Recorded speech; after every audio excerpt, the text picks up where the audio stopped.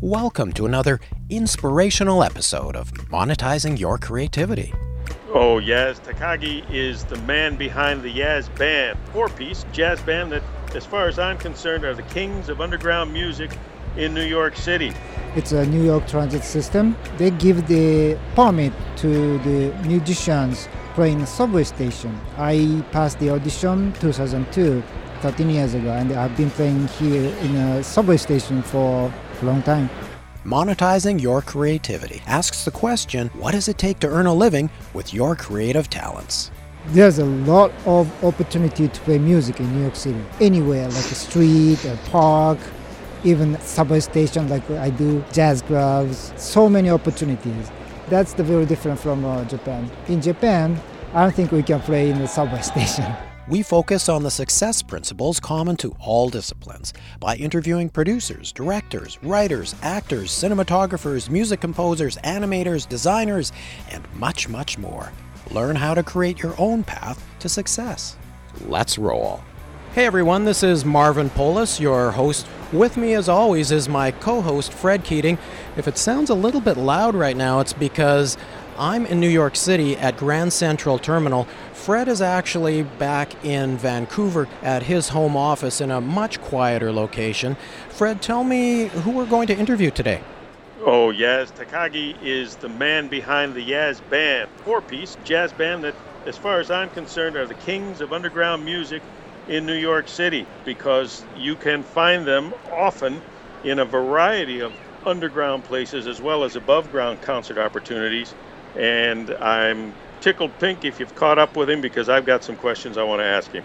I have caught up with him. In fact, Yaz, why don't you tell us, what does Fred mean by you performing underground? Yes, Music in New York is the program, and the MTA, it's a New York transit system. They give the permit to the musicians playing the subway station. I passed the audition 2002, 13 years ago, and I've been playing here in a subway station for a long time. In fact, you're going to be playing this afternoon, which is why we're here. Let's back up a little bit, Yaz. Tell us, now, you're actually from Japan. You're from Osaka. Tell us your story. Yes, I came from Japan. It was 1992. I was just visiting. I came here, actually, I wanted to listen to real music in New York City, and then I finally decided to stay here. When I was practicing in Central Park, I met a person who just walked by. He was a really great sax player, and I decided to take his lesson. That's the reason why I decided to stay. So you were a musician before you came to New York City, yes? Yes, but I was just an amateur. I was just playing with a friend in Kyoto and Osaka. That's it. I was not a professional musician in Japan. How did you make that transition here in New York City? My friend was here when I came to New York City. So my friend was here, and he said you can visit to my house, blah, blah, blah. And also my friend in Japan, he was also a musician. He asked me, would you go to the New York with me? So that's why I just wanted to have a real experience in New York City. That's why I visit, but now I'm staying. Now, you studied some of the masters. I mean, I'm a big fan of Grover Washington Jr., and you are as well. I love listening to your music. It's like listening to Grover Washington again. Oh, really? Wow, thank you. I'm very happy to hear that. That's a compliment, I guess. Yes, Grover Washington is one of my idol. And also I also listen to the smooth jazz, like Gerald Albright, David Sanborn, and also I listen to straight ahead jazz like Marco Pleca, John Coltrane, Sonny Rollins, Charlie Parker. Yaz, was it always jazz for you then, and always the sax? Yes, I didn't go to any music school. I started playing saxophone when I was 19 years old. Before that, I didn't even touch that. Why jazz? I mean, I know music is a universal language, but are there great jazz groups in Japan that you were exposed to, or artists as well, or simply visiting American artists? Yeah, there is great musicians in Japan also. To the jazz listener, New York is a very special place, I think. New York is a very special place in many ways. Tell us, how did a cat like you from Japan hook up with a great sax teacher in Central Park, and then tell me how you got to the historic and classic Apollo Theater. There was an event, and someone asked my band to play at the event. Very nice. And how else have you become well known here in New York? What are some of the other things that you do to promote yourself? I have played at the Lincoln Center outdoor programs. There was a summertime outdoor concert series, and also I've been playing a lunchtime concert in the summertime at Lincoln Square. Well, I heard you on Broadway once. You were in the park there. I'm starting to think of you as New York City's house band, because while I introduced you as the man from the underground, they certainly let you out upstairs as well many times in many ways. And you've traveled beyond New York as well, right, Yaz, to other cities and other parts of the world performing there. Tell us about this. The lucky thing was the Korean people found my band in the subway, and they brought us to Korea. That was 10 years ago. That's great. Yaz, let me ask you, why New York City? Why do you concentrate on being a professional musician here in New York City rather than back home in Japan and perhaps in Tokyo, which is another huge international metropolis? The biggest thing is there's a lot of opportunity to play music in New York City. Anywhere, like a street, a park, even subway station like I do, jazz clubs, so many opportunities. That's the very different from Japan. In Japan, I don't think we can play in the subway station. I see. Now, you also have recorded several CDs. You have some music videos as well. How much of a challenge was it for you to get that CD funded? Because I'm assuming you didn't have a record company involved in this. There are so many talented musicians in New York City, but the difficult thing is recording costs.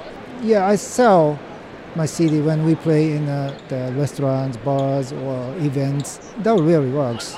Now, what about submitting your music to places like Spotify and Apple Music? Is this something that you have done or are considering doing? Yeah, I used to do that. I used to put my music on iTunes and the Amazon. But the point was how to promote that. The promotion costs. Sometimes promotion costs more than recording. Okay, so you actually prefer a very personal approach. So you meet people in person, they become exposed to your music, and you use that as an opportunity to sell your music. I want to bring my music to the people just in front of me, not behind the computer. For now. What are your career aspirations? Where do you want to take your career in the future? My music's good for the live performance. I think we have energy when we perform. Yeah, as I was wondering, you mentioned how New York City is a hotbed of so many terrific professional musicians. How did you find your own guys for Yaz Band? How did those meetings come about? Have they been with you for years? Do they ever change up? I was playing alone in the subway station before I formed my own band. I was playing the platform, and then the guy speak to me, "Hey, yo, give me your number." Then I gave him my number, and he said, "Remember me." So then after that, band called me, and then I played with his band, and finally I got him to my band when I formed my own band. And do you still freelance for other groups or larger bands? Yes, sometimes other band call me, and then I play with the other band, but mainly my own band. Yes. Do you have representation from a musical agency? Is there someone who scouts out opportunities on your behalf? Yeah, I used to sign the contract, but it didn't work. It was not really working to me. It is very difficult to meet the good people. It sounds to me as if some of the best opportunities that have come your way are by chance, and of course by the fact that you are already playing excellent music and attract other excellent musicians in the subway or in other bands. Yeah, when I went to the jam session, it's easy to find the good musicians. That's very important to me.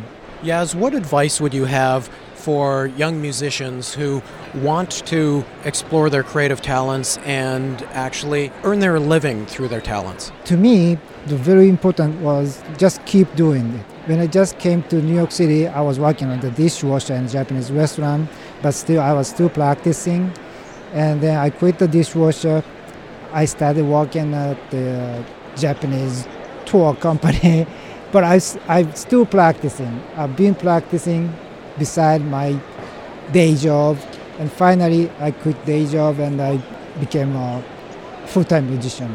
So it took long time, but it pays off. Yaz, where can our listeners find more information about the Yaz Band and indeed buy your music? Thank you for asking about that. Check my website, yazband.com, or there is a Yaz Band fan page on Facebook, facebook.com/yazbandmusic. Terrific. Thanks for joining us. Fred, any other questions for Yaz before we sign off? I just want to ask Yaz to make sure, Marvin, that you catch the proper train out of Grand Central Station there. Please help my friend out, Yaz, because sometimes he has a very strange sense of direction. Well, at least the music will be leading me in the right direction in this account. Indeed it will. Yaz, thank you so much. It's a pleasure meeting you. Thank you very much. Thank you, Fred. Nice to meet you. Thanks for tuning in to Monetizing Your Creativity.